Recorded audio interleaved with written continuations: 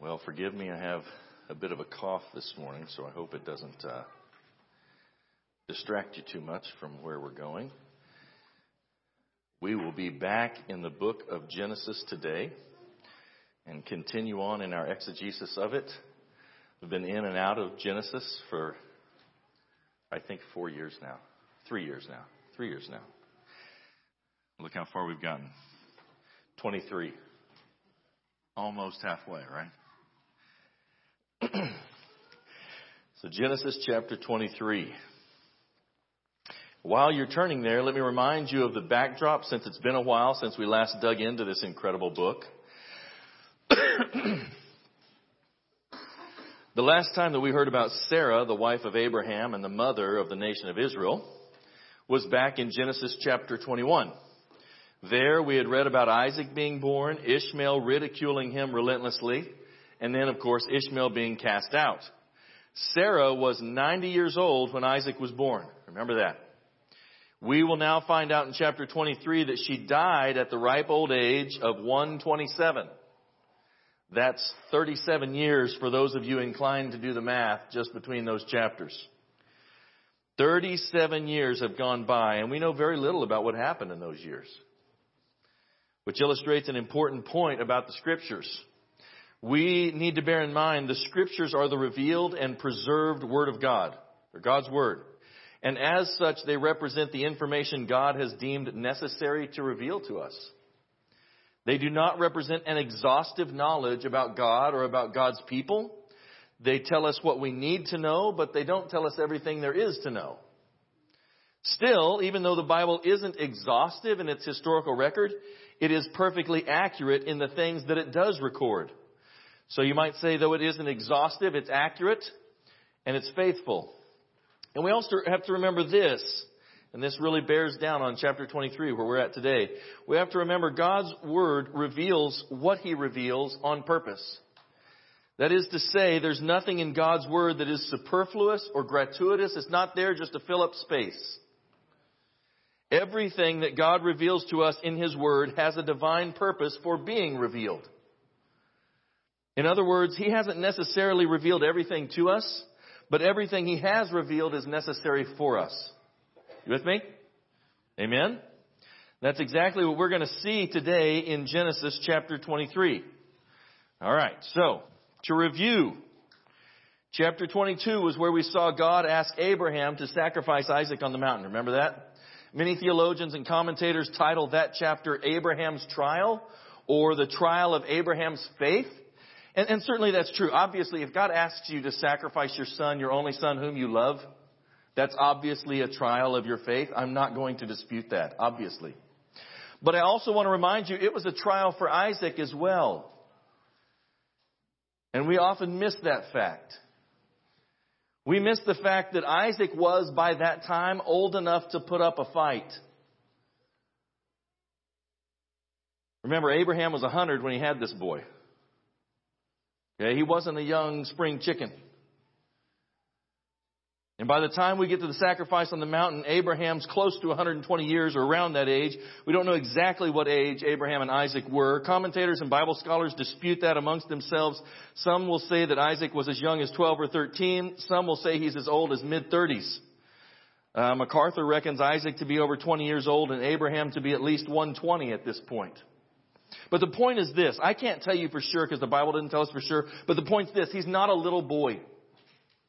And in our minds, a lot of times we think of Isaac going up the mountain as this little, 5-year-old. I said it this way. He's not Jericho's size. Okay. Jericho is my son who's 5.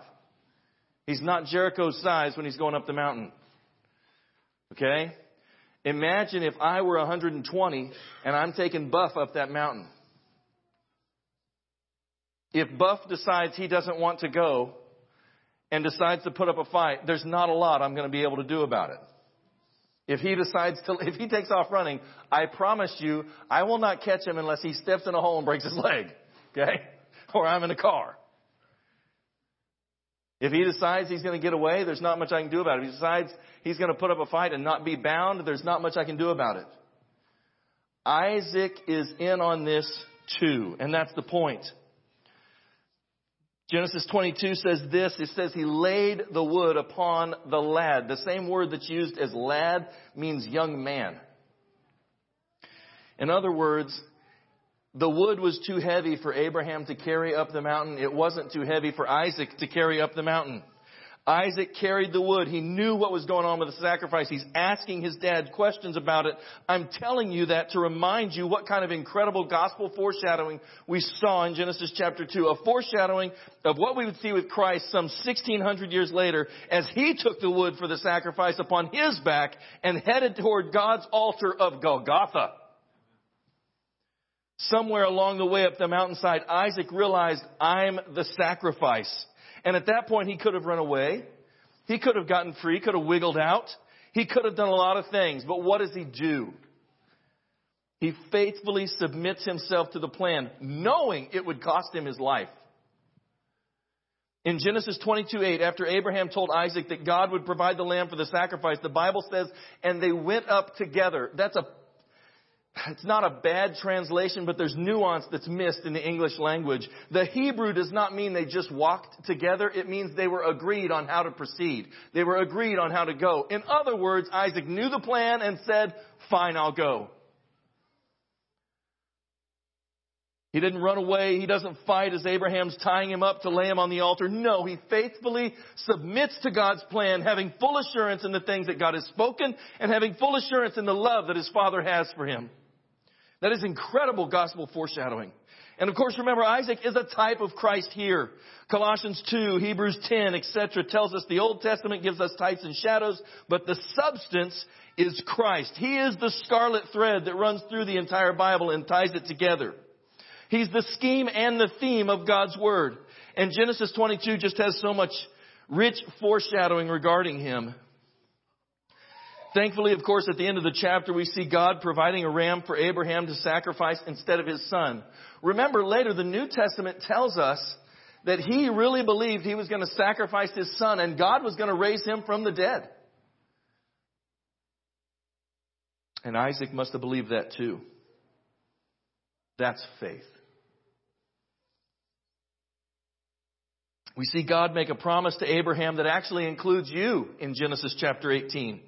Or in Genesis chapter 21. In verse 18, God tells Abraham, quote, in your seed, all the nations of the earth shall be blessed because you have obeyed my voice. Galatians chapter 3 goes on to tell us that seed was Christ and that all those who have faith in Christ are blessed along with believing Abraham. That includes you. You were in that promise. You were in God's mind when he spoke that. By the way, that's Galatians 3, 7-9, if you'd like to look that up later. Now that brings us up to where we are today, to chapter 23. And from a disinterested glance, chapter 23 seems to be of little significance or importance. It spends only 2 brief verses discussing the death of Abraham's wife, and then it spends the remaining 18 verses discussing about how Abraham bought a burial plot for her. Nothing to see here, right? And let's just skip over that and get on to the good stuff, the weightier matters, right? Just run past that. Well, not so fast. In a way of speaking, there's more here than meets the eye. There are actually some very important points that need to be mined out of this short little chapter. And that's what we're going to attempt to do today with the Lord's help. Okay?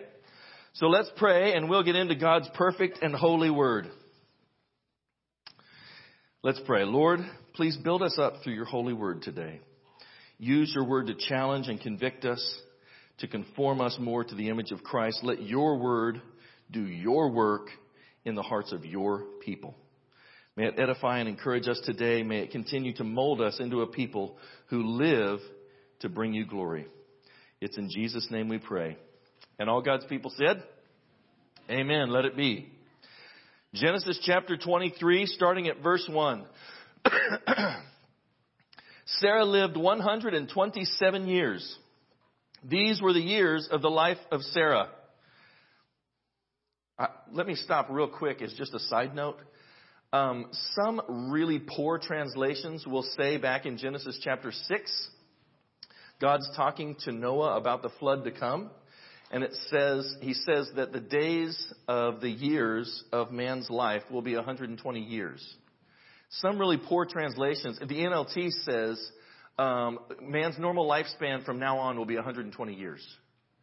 Some people that don't do a real good job of actually looking through the scriptures will actually cling on to chapter 6, Genesis chapter 6, and they'll say, see, this is where the Bible says that man's lifespan is 120 years. Nobody can live longer than 120 years. Well, Sarah just did. Abraham will. That's not what that was talking about back in chapter 6. In chapter 6, when he says that the life of man is going to be 120 years, he's telling Noah, in 120 years, I'm going to flood this world and kill everything. Boy, get to work. You with me? Okay? So Sarah lives 127 years. These were the years of the life of Sarah. Verse 2, so Sarah died in Kirjath Arba, which is Hebron, in the land of Canaan. Why are Jews also called Hebrews? You're seeing it. And Abraham came to mourn for Sarah and to weep for her. There are a couple of salient points that need to be made before we go any further. Just in these two verses. One, the Bible says Sarah lived 127 years. So what? Big deal. Why do we care?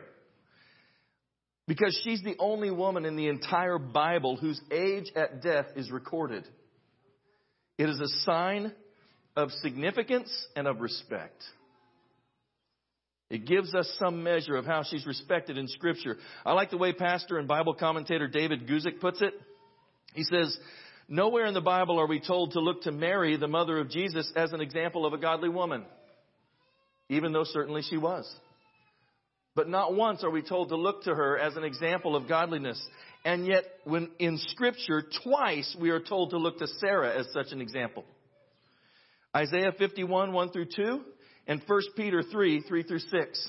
Both of them talk about the godly example of Sarah. In fact, this is what 1 Peter says. If you want to turn there, that's fine. It's 1 Peter 3, 3 through 6 that talks about Sarah. It says this, do not let your adornment be merely outward, arranging the hair, wearing gold, or putting on fine apparel, but rather let it be in the hidden person of the heart, with the incorruptible beauty of a gentle and quiet spirit, which is very precious in the sight of God. Don't preach that verse in our culture.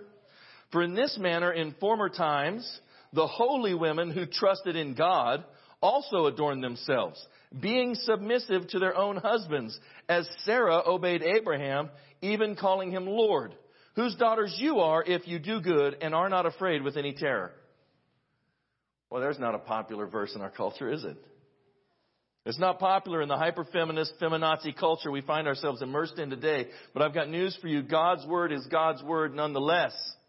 And it's true whether the entire culture hates it or not. Sarah is held up as an example of a woman whose faith and manner of life is to be emulated. Sarah? I mean, the same Sarah that thought she would help God out by giving her handmaid to Abraham. You know, the same Sarah that got all riled up after her foolhardy scheme actually worked. That Sarah? Yes, that Sarah. You see, the book of Genesis isn't just a chronicling of the faith journey of Abraham. It's also a chronicling of the faith journey of Sarah as well. What do we see in Sarah? Well, we see just as Abraham grew and matured in his faith with the Lord and in his faith walk, the longer he walked with the Lord, so did Sarah. Did Abraham have some great failings in his walk with the Lord? Yes, obviously so. Did Sarah have some great failings in her walk with the Lord? Yes, obviously so. Question, have you had some? Have you ever come to a place in your faith that you look back and went, man, I biffed that one. Boy, I'd like a mulligan there. Yeah.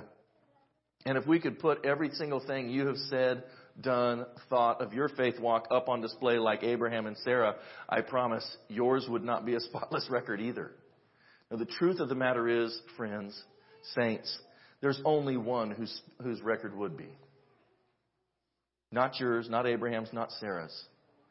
And that's actually the hope of these passages.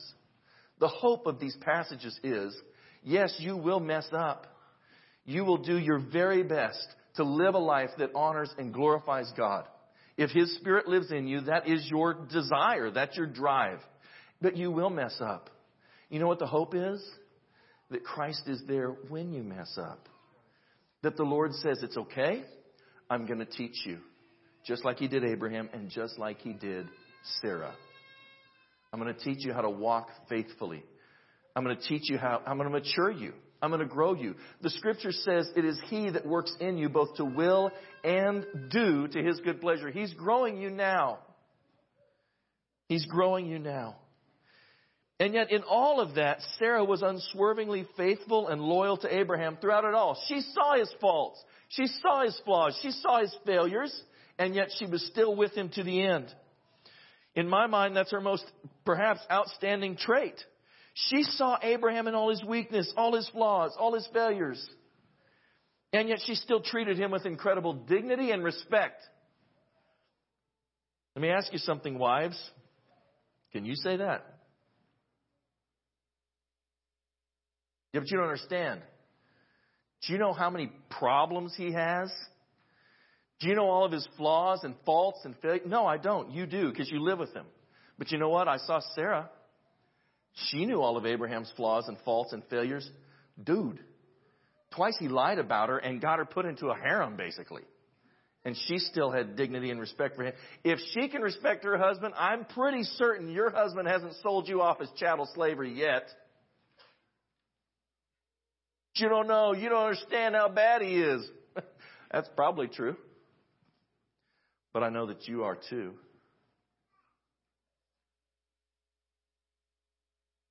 What an example. See, it's easy to cast a disparaging eye towards Sarah because we know all her faults. We know all her flaws. But the question is, can we really match her example of faithfulness? She has an incredible record of faithfulness. I wonder how much better off the church would be if we had more young wives and mothers who were a little more like Sarah. That stings to hear, doesn't it? What would it look like if we actually taught our young women to be more concerned with humble faithfulness than worldly significance? I'm so tired of hearing that word. I want to be significant. No, what you want is everybody to know who you are. You want everybody to listen and bow down to you.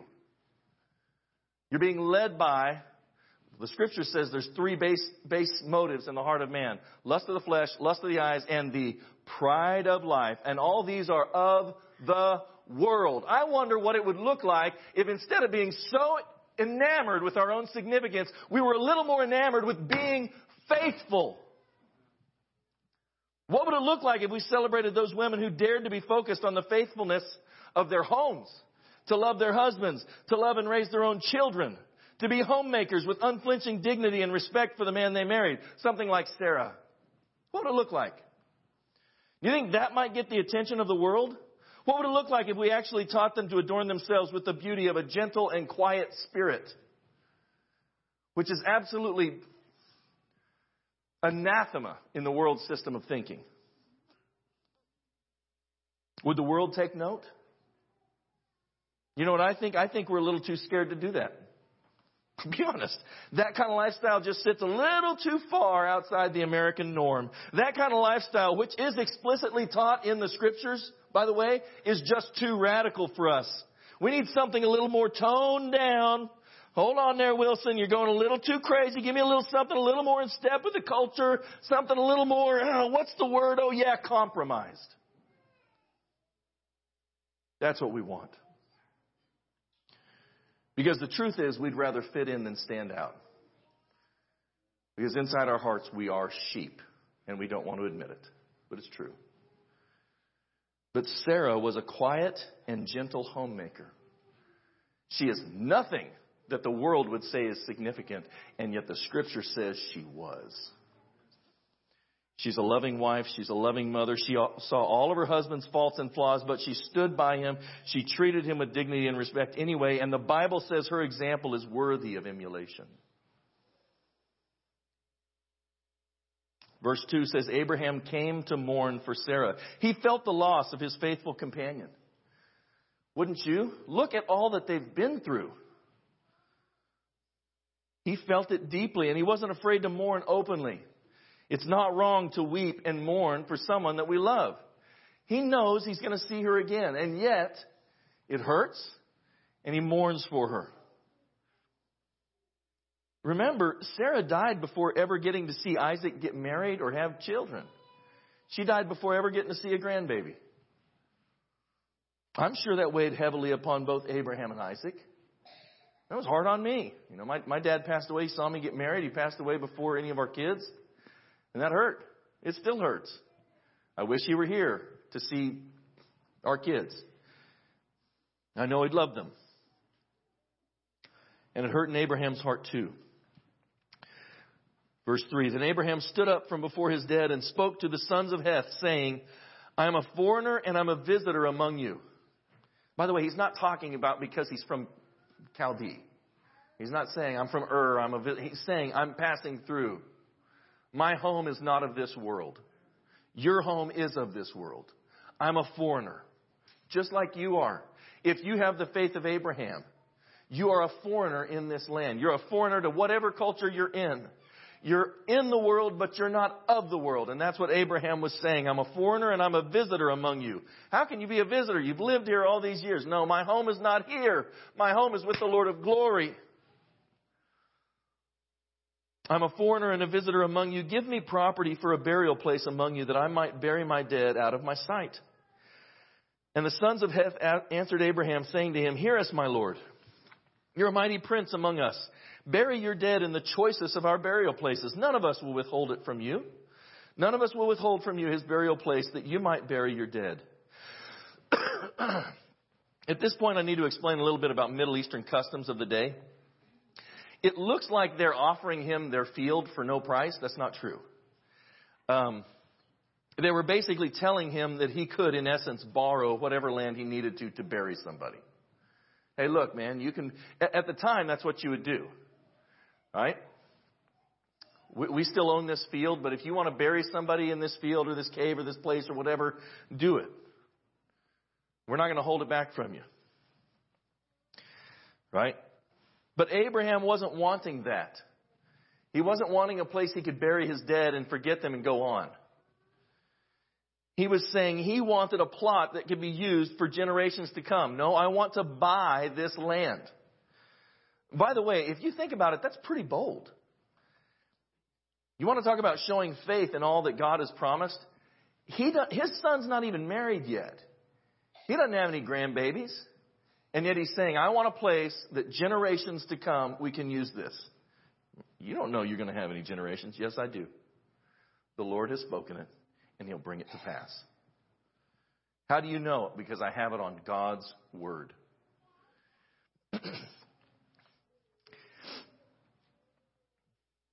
He wants a burial plot suitable for multiple generations. It's a response of his faith in God and in God's word and in God's character to fulfill all the promises God has made. Also, by the way, notice the respect that these people have for Abraham. These are the Hittites, not exactly known for their upstanding character. But notice the respect that they have for Abraham. That tells me something about the way he has lived among them for all these years. They treat him as a man of integrity. Let's continue on. Verse 7, Abraham stood up and bowed himself to the people of the land, the sons of Heth, and he spoke with them, saying, if it's your wish that I bury my dead out of my sight, hear me, and meet with Ephron, the son of Zohar, for me, that he may give me the cave at Machpelah, which he has, which is at the end of his field. Let him give it to me at the full price as property for a burial place among you. So Abraham actually had a particular piece of property in mind, the cave at Machpelah. That property was in the land of Ephron, the son of Zohar. In his travels around Canaan, by the way, Abraham had earlier lived in that area. In fact, he was actually familiar with that cave. He built an altar there to God in Genesis chapter 13, verse 18. He built an altar there. So he knew this cave.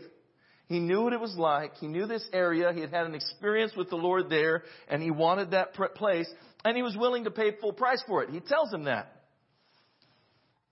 Now Ephron dwelt among the sons of Heth, and Ephron the Hittite answered Abraham in the presence of the sons of Heth, all who entered at the gate of his city, saying, no, my Lord, hear me. I give you the field and the cave that's in it. I give it to you in the presence of the sons of my people. I give it to you. So bury your dead. Doesn't that sound magnanimous? When our American ears hear that, we think, wow, what an incredible deal. Like if we were there, be like, thanks, man, that's awesome. And we leave, right? That's not how it was done. Okay? He's not getting the field and the cave for free. That's not the case. Right? This is part of how deal making was done then. By the way, it's still done a lot of times this way in the Middle East. This is how bargaining was done at the time. Okay? Here's how the bargaining always began. The seller would ceremonially offer it for free. That was supposed to be a show of goodwill and his generous disposition toward the buyer. In other words, his offer to give it to him for free was the public signal that he's willing to sell it. Do you have property you might not be willing to sell? Do you have stuff that you own that you wouldn't be willing to sell at any price? Right? This is basically letting Abraham know, I'm willing to sell it. You can have it. I'm willing to part with it. But he's not actually going to get it for free. That's not how it worked. Okay? Ceremonially, you would offer it for free. Then as a show of goodwill and good faith, a reciprocal show of good faith to the seller, you, the person buying it, would have to reject that offer. Then the seller would come back and give you this really high price. And then you'd begin haggling them down to a comfortable level to be able to purchase it. Okay, that's how it was done. All right? So this is the ceremonial offer from Ephron. Ephron says, no, I'll give it to you. Look at Abraham's reply. Abraham bowed himself down before the people of the land. Look, he's showing courtesy. These are the Hittites. And yet he's showing respect. It says something in how we should interact with others. What about our unbelieving neighbors? What about the unsaved that we interact with at work? You should still show respect. They're still image bearers of God. He bows down before the people of the land. He spoke to Ephron in the hearing of the people, saying, if you'll give it, please hear me. I'll give you money for the field, so take it from me and I'll bury my dead there. So Abraham's now rejected the ceremonial offer as a show of good faith. But this next bit is where it gets interesting. It's why this is here. There's a reason God put... This whole exchange is not superfluous. It's not there for just no reason. We're going to see something very serious, very important, very salient about his character. Ephron answered Abraham, saying to him, my Lord, listen to me. The land is worth 400 shekels of silver. What's that between you and me? Go bury your dead. That is an exorbitant price. 400 shekels, roughly 100 pounds of silver for a small field that has a cave at the end of it. Somebody had done the math on it a few years ago and said this was roughly $140,000 for a small field with a little cave. No home, no structure, nothing in current money. That's it. That's a lot of money. Typically, what would happen was this 400 shekels was just where we're starting. Okay, Ephron doesn't expect him to take that. Ephron expects he'll come back and say, 400, what about 250? No, how about 350? No, what about 3? We're going to haggle down to a price point, right? That's what he expects to happen. So Ephron throws out 400 shekels, which is a lot of, about 100 pounds of silver. That's a lot of silver. And look what Abraham does instead. So Abraham listened to Ephron and weighed out the silver for Ephron, which he had named in the hearing of the sons of Heth. 400 shekels of silver, currency of the merchants. Now we see that Abraham's being the generous one. To the unbelievers, to the Hittites, to his neighbor. He's not trying to haggle him down and rip him off. He could have haggled for a better price, but he didn't. And I'm not saying it's wrong to if you do. I'm saying here is Abraham being very magnanimous. In essence, he's giving Ephron what today we might call a tip, but it's a big one. A big tip. He's paying full price of the field and then giving extra on top of that. That kind of thing, by the way, was unheard of in that day. That was not what you did with common landowners. The only time you did something like that was when you were buying something from a king or a warlord. You didn't do that just for common people. Abraham did. The father of your faith did. That kind of generosity, that kind of respect was not just extended to a common landowner. It was here. It was big money for the day. A shekel was worth roughly a day's wage. That's 400 days' wages. It's more than a year's wage for a small field in a cave. That's serious money. Notice what he does next. He weighs it out in front of everybody. He wants them to know, you can see for certain I'm not using unjust scales. I'm not trying to rip you off. I'm doing everything on the up and up. I'm not being sly. I'm not being coy. I'm not being shady. I'm not trying to cheat you or swindle you. Now, I want you to think about this. Seriously, I want you to really think about this. Abraham is buying land that God has promised just to give to him. Why you got to buy it? God said he'll give it to you. Not only that, he's paying top dollar to people that God told him a few chapters ago he's going to run out of the land. He told him in chapter 15, 18 through 21, if you want to look that up later. He told Abraham in chapter 15, I'm going to run the Hittites out of this land. I'm going to give them in your hand. I'm going to run them out. This is going to be your land. And now we see Abraham buying a sliver of this thing, buying a piece of this, a plot of this ground at top dollar. What's going on? Why is he being so magnanimous? What is going on? In a word, Abraham is demonstrating maturity in his faith. He isn't trying to swindle his neighbors. Could he have tried to justify that? Have you ever seen somebody justify that? Well, it's okay if I take advantage of them. They're not believers anyway. It's okay if I take advantage of them. They don't go to my church. I'm not kidding. I've heard those words. I've literally had full conversations about that. Well, those are unbelievers. Yeah, and they're image bearers of God. And tomorrow that unbeliever might be a believer. And part of the way that you bought yourself an audience, if you will, with that unbeliever is they see that your lifestyle matches your confession of faith. That guy tells me that he's a Christian, and not only that, he's generous. He treats me with dignity and respect, even though everybody else doesn't. Everybody else treats me like an outcast. I'm not a cool guy. I don't have the right last name. I don't have a lot of money, but this guy still respects me. This guy still treats me with dignity. I'm not a king. I'm not a warlord. I'm just a common landowner, but this guy treats me with dignity.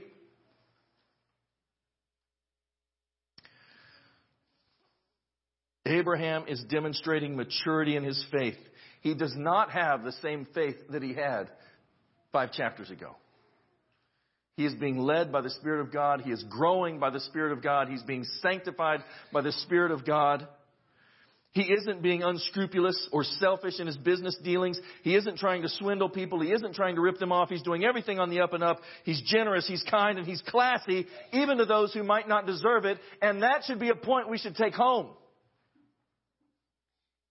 He's leaving an example behind us on how business is to be done by those of us who are of faith.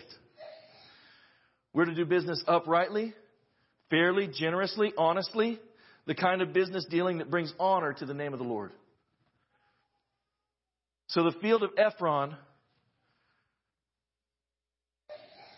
which was in Machpelah, which was before Mamre, the field and the cave that was in it, and all the trees that were in the field, which were all within the surrounding borders, were deeded to Abraham as a possession in the presence of the sons of Heth before all those who went in at the gate of his city.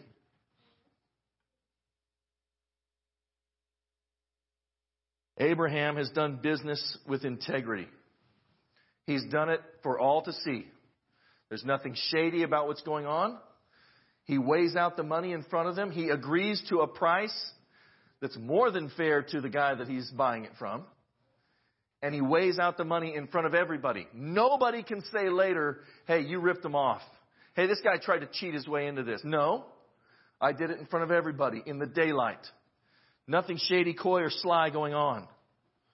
I wasn't swindling anyone. Remember, by the way, at this time, legal transactions were conducted at the city gate. Why? That's where the city leaders met and where witnesses were on hand. So everybody could see this is what went down. By the way, we see the same thing in Ruth chapter 4, right at the beginning of chapter 4 there. So Abraham has been upright in his dealings. He's left us a legacy. After this, Abraham buried Sarah, his wife, in the cave of the field of Machpelah before Mamre, that is, in Hebron. in the land of Canaan. So the field and the cave that were in it are deeded to Abraham by the sons of Heth as property for a burial place. Why is that important? Who cares? That's actually a massive archaeological point. The text emphasizes this property was now Abraham's by deed, not only by the promise of God, but also by deed. There would be no disputing by anyone who actually owned this property. Abraham buried his wife in the cave of the field of Machpelah. She's not the only one buried there. In fact, that very cave still today is known as the cave of the patriarchs or the tomb of the patriarchs. You can see it if you go to the Middle East. Well, that's not true. It's in a Muslim-controlled area right now. You might have to sneak in at night if you really wanted to see it. But it's there still. Little tents there right now, you may notice. It is still a significant landmark throughout history. It is a big-time archaeological landmark because the Bible tells us specifically where this is at. And if the Bible weren't true, it wouldn't be there. And the things that it says about it wouldn't be found. But surprise, surprise, it is. It has remained a significant landmark and one of the great archaeological proofs of the historical accuracy of the Scripture. Sarah is not the only one that's buried there. That's also where Isaac and Ishmael would bury Abraham, which we'll find out in a few more chapters in Genesis 25. Isaac and Rebekah are both buried there, which we find out in Genesis 49. Jacob and Leah are buried there, which we also find in Genesis 49. And Joseph buried Jacob there in Genesis chapter 50. Abraham secured a place where his family for generations could be buried, and he hadn't seen one of them yet.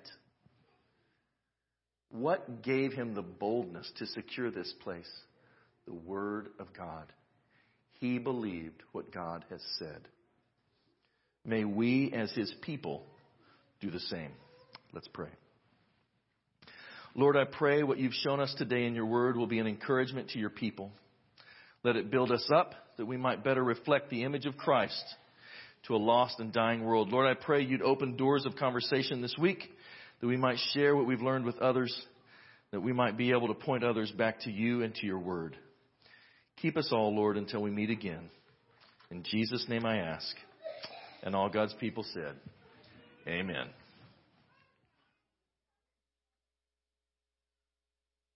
If you'd stand with us, we'll sing one more time.